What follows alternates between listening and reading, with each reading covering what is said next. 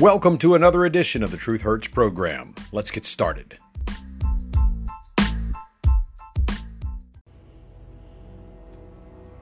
Hello, everybody. Welcome back to the Friday afternoon edition of the Truth Hurts program, October 22nd, 2021.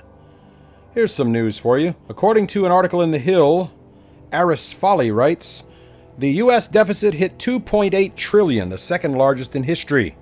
Treasury Department ancient Janet Yellen said the federal deficit reached $2.8 trillion in fiscal 2021, the second largest deficit in history.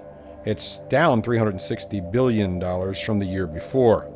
The last year, the deficit rose to $3.1 trillion, according to the ancient Janet Yellen, and it was associated with all the money that was printed up due to the Wuhan, China novel coronavirus pandemic. And instead of taking measures to control and cut costs, the Biden administration and the Democrats want to raise taxes, print more money, and of course, spend more in deficit. Trillions more. What a joke. Let's see what else we got here in the news today. NBC News writes, North Korea's missile tests prove it's time for Biden to think about the unthinkable. Bennett Ramberg writes, the North Korean recent flurry of ballistic missile launches makes it clear that even though Donald Trump had little rocket man under control, Biden is a joke. No one respects him. The Biden administration's ill-defined, calibrated approach looks unlikely to move the nuclear elimination needle over in Pyongyang, and it looks like the little rocket man is flipping the bird at Joe Biden. Let's see what happens. Hopefully, it's not a real nuclear strike on one of our allies, or heaven forbid, one of our own territories. Washington Examiner says Rand Paul was right. Anthony Fauci is a liar. Beckett Adams writes, Dr. Anthony Fauci is a damned liar. I'll take my word for it. Take the word of the National Institutes of Health, which revealed this week the U.S. non-governmental group EcoHealth Alliance violated its reporting rules while conducting bat coronavirus research in collaboration with the Wuhan, China Institute of Virology. Long and short of it is, a federally funded nonprofit did conduct gain-of-function research at the Wuhan Institute of Virology, something that Anthony Fauci vehemently denied, stood there and told Rand Paul he was a liar. Well, guess whose pants are on fire, little Anthony Fauci? The federal health officials, most notably NIH and National Institute of Allergy and Infectious Diseases Director Anthony Fauci, assured everyone that it was a preposterous falsehood that this happened in the Wuhan lab, or that gain-of-function research was being conducted there. The National Institute of Allergy and Infectious Diseases funneled some $600,000 of your tax dollars directly to that Wuhan Institute of Virology when Dr. Anthony Fauci served as the agency's director. EcoHealth provided a 5-year progress report on bat coronavirus research conducted under an NIH grant. NIH Deputy Director Lawrence Tabak revealed this week in a letter that was reality. He added that the limited experiment described in the final progress report was testing if spike proteins from naturally occurring bat coronaviruses circulating in China were capable of binding to the human ACE2 receptor in a mouse model. For those of you who don't understand that technology, I'll break it down for you. They went searching for a coronavirus that they could transfer to humans. Coronavirus was not transferable to humans before they started screwing with the DNA sequence, the genome. In a separate NIH report, it said, quote, in this limited experiment, laboratory mice infected with the SHC-014 WIV1 bat coronavirus became sicker than those infected with the WIV1 bat coronavirus alone, adding that sometimes, as occurs in science, this was an unexpected result of the research as opposed to something that the researchers set out to do. EcoHealth failed to report this finding right away, as is required by the terms of their grant, and Anthony Fauci was in charge of the National Institutes of Health at the time. Bottom line, Fauci asserted under oath, under penalty of imprisonment and fine and all the perils of law, that the NIH never funded gain-of-function research in Wuhan. He lied to Congress.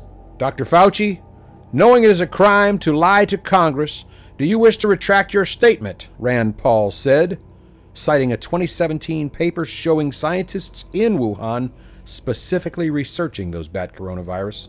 Dr. Anthony Fauci looked directly at Senator Paul, then the camera, showboating for the media, and said, "I've never lied to Congress. I do not retract that statement. This paper that you are referring to, judged by qualified staff up and down the chain as not being gain of function." Senator Paul then persisted, suggesting again that the doctor was playing at semantics and intentionally misleading the public about the NIH ties to Wuhan, which have now come out as factual. You might also recall Dr. Fauci saying in response to Senator Paul, "Senator Paul, you do not know what you are talking about, quite frankly, and I would like to say that officially. You do not know what you are talking about." Senator Paul at that time pushed back and accused Fauci of dancing around this because you're trying to obscure responsibility for 4 million people dying around the world. Fauci then said, "I totally resent the lie that you are now propagating, Senator. It is molecularly impossible for the viruses described in the 2017 paper to have caused COVID-19. Rand Paul said, "No one's trying to say those viruses caused the pandemic. What we're alleging is that gain-of-function research was going on in that lab and that NIH funded it. You can't get away from it. It meets your definition of gain-of-function research, and you are obfuscating the truth."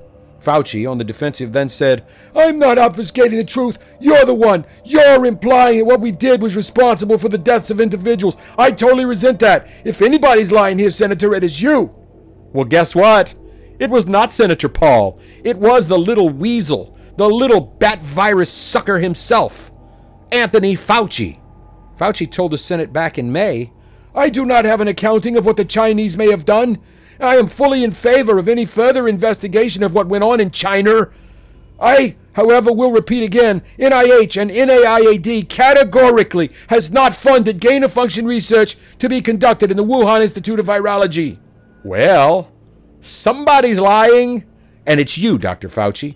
Compare those statements that Fauci made to those of the National Institutes of Health that were revealed this week. The usual saying is if someone is capable of lying about the little things, they're also lying about the big things. When it comes to Fauci, we're a long way from just lying about little things. He graduated to telling those big lies a long, long time ago, and millions of human beings around the world have died because he lied. Speaking of people who died, Alec Baldwin, the actor, the very liberal, clueless, progressive hack, fired what was supposed to be a prop gun, and it killed one director and one assistant director on the set of a movie that he is the executive producer on and star of. Let's take a look back real quick at the names that were lost in 2021. Cinematographer Halyna Hutchins, 42, died, and director Joel Souza was wounded on the New Mexico set of the independent Western film Rust yesterday on the 21st of October. They were shot when a prop firearm was discharged by actor Alec Baldwin on location at the Bonanza Creek Ranch outside Santa Fe. No charges have been filed, but they should be. It's an accidental shooting, Mr. Baldwin, or did you just not agree with the director and assistant director? We may never know. If charges aren't filed, no investigation will be held, right? Halyna is a native of the Ukraine. She was transported by helicopter to New Mexico University Hospital in Albuquerque, where she died, according to Sheriff's Office statements. The assistant director was taken by ambulance to another hospital and was released. Wow. But Alec Baldwin is a flaming liberal, so he'll probably literally get away with murder. Had this been a Black African-American 13% hyphenated American minority, and had the actor been, let's say, a conservative Christian white male, a Republican, they'd be calling this a hate crime. They'd be wanting him charged with murder. What a shame. Meanwhile, in Slidell, Louisiana, this is no joke, the Slidell Police Department has been forced to resurrect the dead.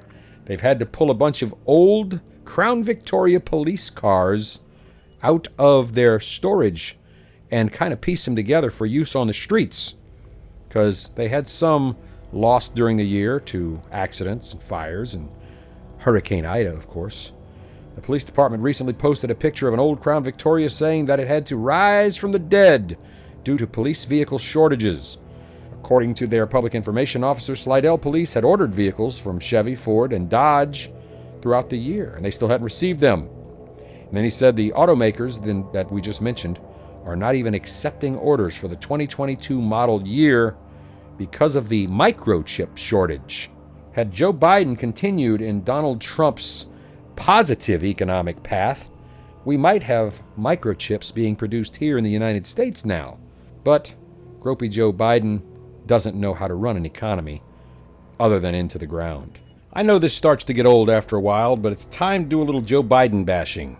Biden says police officers and emergency workers who refuse COVID-19 vaccinations should stay home or be fired. He said this during the pre-scripted, teleprompter-laden, so-called CNN town hall with Gayman Anderson Cooper. Yes and yes, he said, to what they described as a thunderous round of applause by the very well-chosen audience. Only liberals, only progressives, only Democrats allowed in that audience. He says, by the way, I waited till July to talk about mandating because I tried everything else possible. Then he said mandates are working. The U.S. has lagged behind other wealthy nations in vaccinating people against the Wuhan China flu. A series of mandates for federal workers and for companies with more than 100 staff members triggered angry protests and reports of people being fired or resigning in protest. Hours before this so-called town hall, Republican senators wrote to the White House demanding that Biden back down from this mandate. Biden delivered a furious response, ridiculing those who argued that the mandates were an infringement of their freedom, condemning misinformation. Biden said, two things that concern me. One are those who just try to make this a political issue. Freedom. I have the freedom to kill you with my COVID. Come on, man, he said. Then he criticized what he called misinformation about the death of Colin Powell that focused on the fact that he was fully vaccinated. Of course, when it's convenient for Democrats to do so, they point out things like, we knew he had serious underlying conditions and his time was going to be difficult. He clearly would have gone earlier had he not gotten the vaccine. Dr. Joe Biden, is it? I thought your wife was some kind of doctor. You're no doctor, Mr. Biden. You can barely tie your own shoes. Earlier, he was quizzed on his plans for the multi-trillion-dollar social spending plan, which is deadlocked in D.C. Progressives want to push through that massive overhaul of social spending.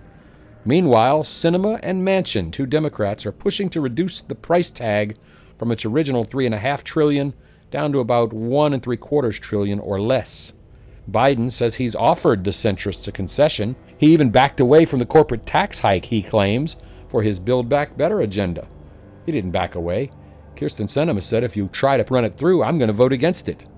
So he had no choice but to tell Chuckles the Clown Schumer to pull it out. The event, in front of an invited audience in Baltimore, not a public audience, an invited, hand-picked audience who loves them some Uncle Joe, was a chance for him to deliver his message to the 9 or 10 CNN viewers that still exist on planet Earth. Host Gayman Anderson Cooper pressed him on whether he would be able to push through the proposed increase in the corporate tax to help fund trillions of dollars in new spending. He said, no, I don't think we're going to be able to get the votes on this. His plan called for an increase from the corporate tax rate of 21% to 28%, triggering warnings that it will hamper growth and that costs will have no choice but to be passed on to workers and consumers in the middle of an already spiraling out of control inflation rate. He says, I'm prepared to do the things we can get done now. Begin to change the lives of ordinary Americans. Give them a fighting chance and come back, try and get the others later. He seeks a final agreement, hopefully in the next few days, hopefully for him.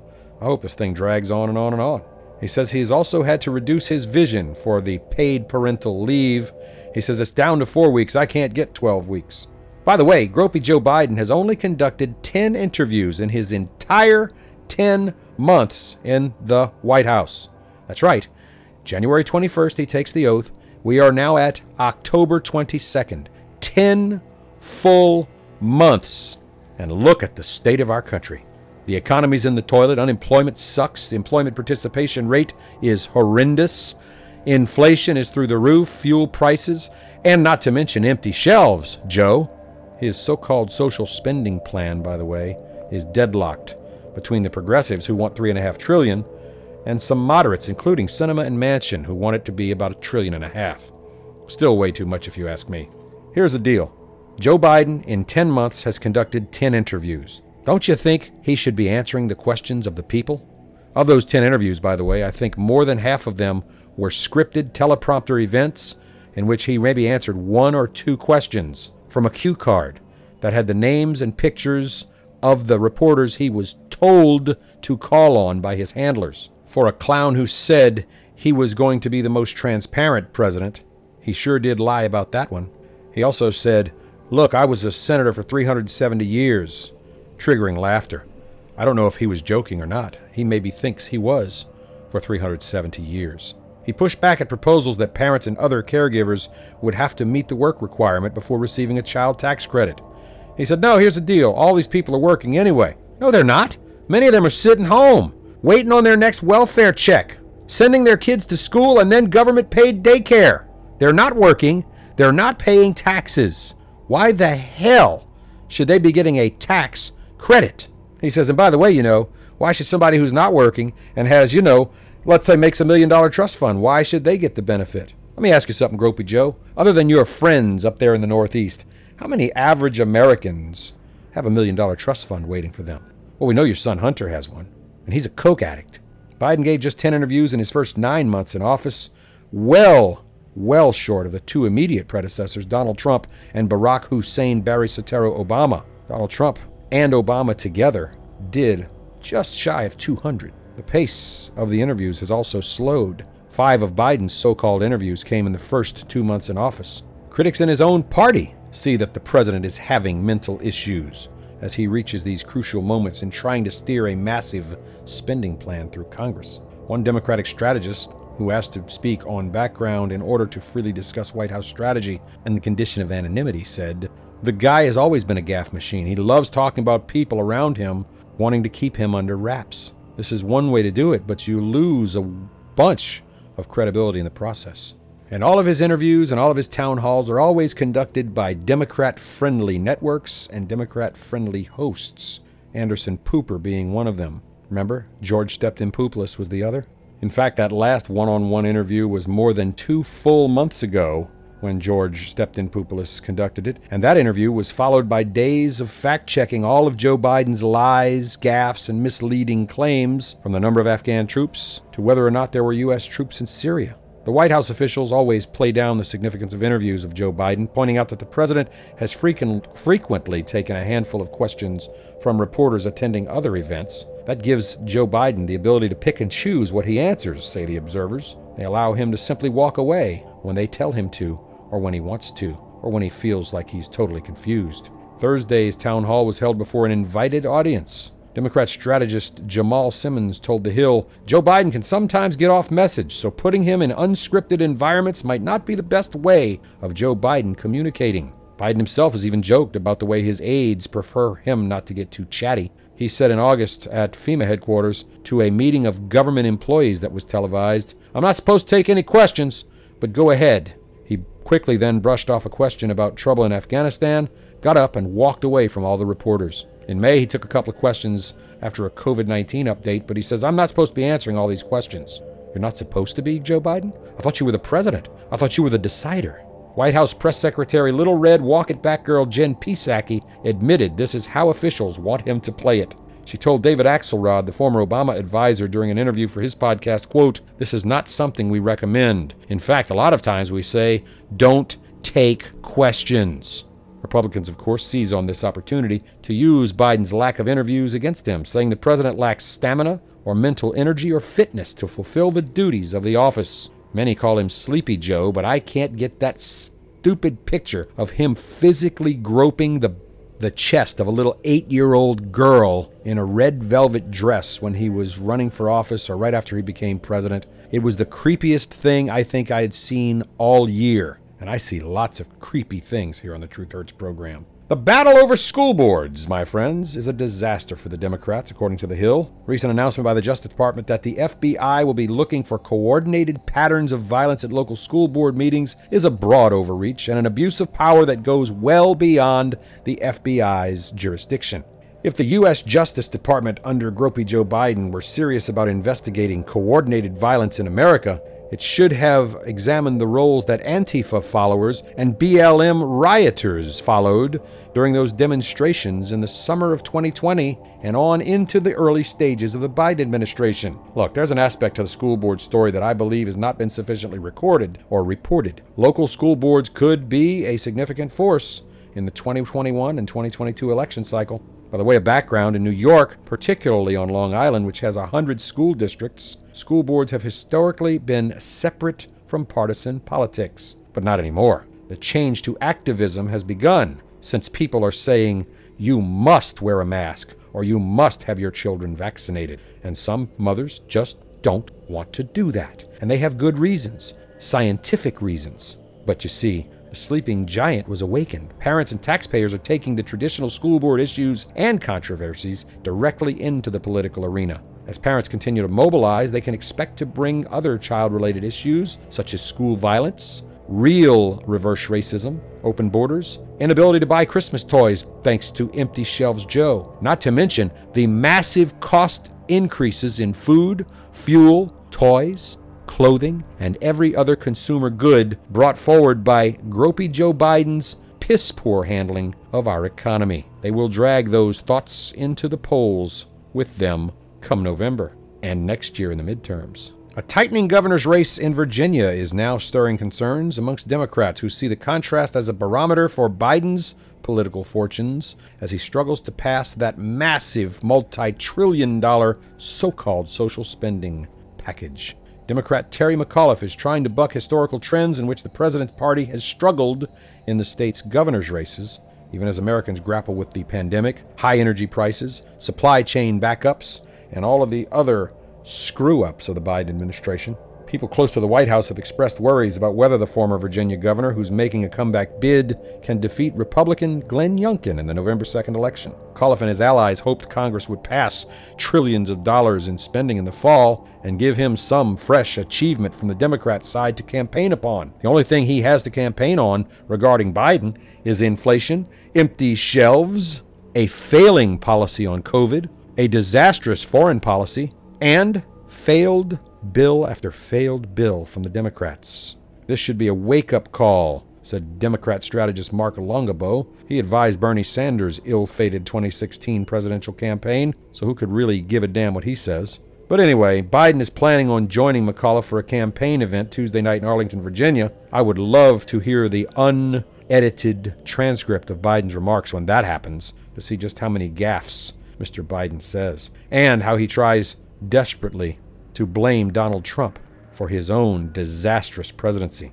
This race will act as a test case for how Democrats fare in the first election since 2016 that doesn't prominently feature Donald Trump either on the ballot or sitting in the White House. Youngkin is a former Carlyle Group executive and political newcomer. His campaign pitch is public safety and the parents' role in what schools should teach. He's gotten Trump's endorsement, but he hasn't campaigned with Trump in the state where his backing could turn off some moderates. Trump did call in recently to a rally that Mr. Youngkin did not attend. A spokesman called Mr. McAuliffe's attempts to tie Mr. Youngkin to Trump as a last-ditch distraction, and that's exactly what it is. $5 million has been steered McAuliffe's way by the Democrat National Committee, a group he used to run. They invested nearly $1 million more in advertising, events, and get-out-the-vote efforts aimed at helping McAuliffe, as well as a few down-ballot candidates. White House officials noted that Gropey Joe Biden appeared alongside McAuliffe in July, after the end of the primaries, before the polls showed a tightening race. Democrats say the party hasn't been caught off guard by Youngkin's rise, pointing to the Commonwealth's history as an impediment to first-year presidents and the challenges of motivating voters in a non-presidential year. Let's just see what happens over in Virginia, shall we? Finally today, the Washington Examiner says the vaccine mandate will have a catastrophic effect on jobs, according to a business group that warned the president. The business group representing wholesalers told Joe Biden that jobs will be lost if he follows through with requiring companies with federal contracts to have their employees vaccinated. Eric Hoplin is the president and CEO of the National Association of Wholesaler Distributors, and he laid out the case against the mandates and urged the president to back off his order in a 3-page letter. He says if this contractor rule is implemented, thousands of workers will be laid off or fired, and the supply chain problems will grow far worse than they already are. That group urges the executive order's implementation be revised to avoid this calamity and to provide alternatives to promote safety, including testing, consider a short-term delay to provide more time to carry out changes, and to avoid further disruptions in the supply chain over the coming months. The business group represents more than 30,000 employers around the country, many of which provide products and services directly to the federal government. Hopland said NAW and its member companies are not opposed to COVID-19 vaccines, and they're encouraging those employees to get inoculated that wish to do so. He said, though, there is a small segment of every workplace that refuses to get vaccinated, and people have good reason to not want to get vaccinated. The letter warned that if the executive order is implemented as written, thousands of valued employees will be forced out of their jobs shortly before the holidays, and that the already compromised supply chain will be under added pressure during the very busiest time of the year for wholesalers and retailers. The already tight labor market will make it immediately more difficult to replace laid-off workers, and this will compound the supply chain disruption. Those supply chains are already in massive disarray thanks to gropey Joe Biden's economy. Oh, you can try and blame it on the coronavirus, folks, but that's bullshit. Dozens of ships have still been seen just anchored outside of ports. Why? Mainly because unions in California at those docks, up until gropey Joe Biden ordered them to make people work round the clock, were making their own rules. Dozens of ships sitting outside, taking months of purchases to be delivered, warehouses overloaded or understaffed, or worse, empty and understaffed, thanks to empty shelves, Joe. The NAW contends that some of the workers who might quit because of the mandate are crucial to helping stymie the supply chain issues, and that their departure will further exacerbate the problem just as the Christmas season is upon us. In that letter to gropey Joe Biden, representing some 30,000 plus businesses, Mr. Hopland pointed out that the mandate will affect lower-income workers more than anyone else. They reported that employees who said they will resist taking the vaccine are disproportionately minorities. Wait a minute. I thought the minorities were lining up right behind gropey Joe's orders and bowing at his feet. The White House, of course, maintains that the mandate will not result in mass firings. The NAW and you and I both know better. They say it fears that employees will have no problem leaving to go work at another company. 4.3 million workers quit their jobs in August, and that figure is up by 4 million from July. Can you imagine?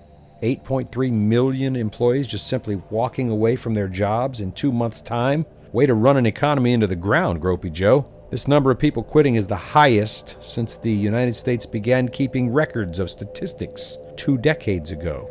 It's equivalent to about 3% of the entire nation's workforce.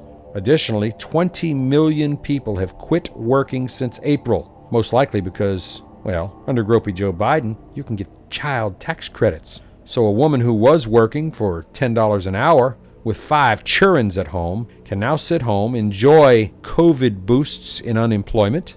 Of course, those wonderful stimulus checks that kept coming and coming. And now, $300 per child in bonus money if tens of thousands of employees are terminated 3 weeks before Christmas, including employees of the NAW companies which ensure movement of products through the supply chain. The result will be nothing short of catastrophic for the newly unemployed and their families, as well as for the U.S. and world economy. Implementing the order is going to be disastrous any way you look at it. That's all the time we have for this edition of the Truth Hurts program. Have a great weekend, everybody, and we'll see you next time. This is the Truth Hurts program with Steve Z. More truth than liberals can handle.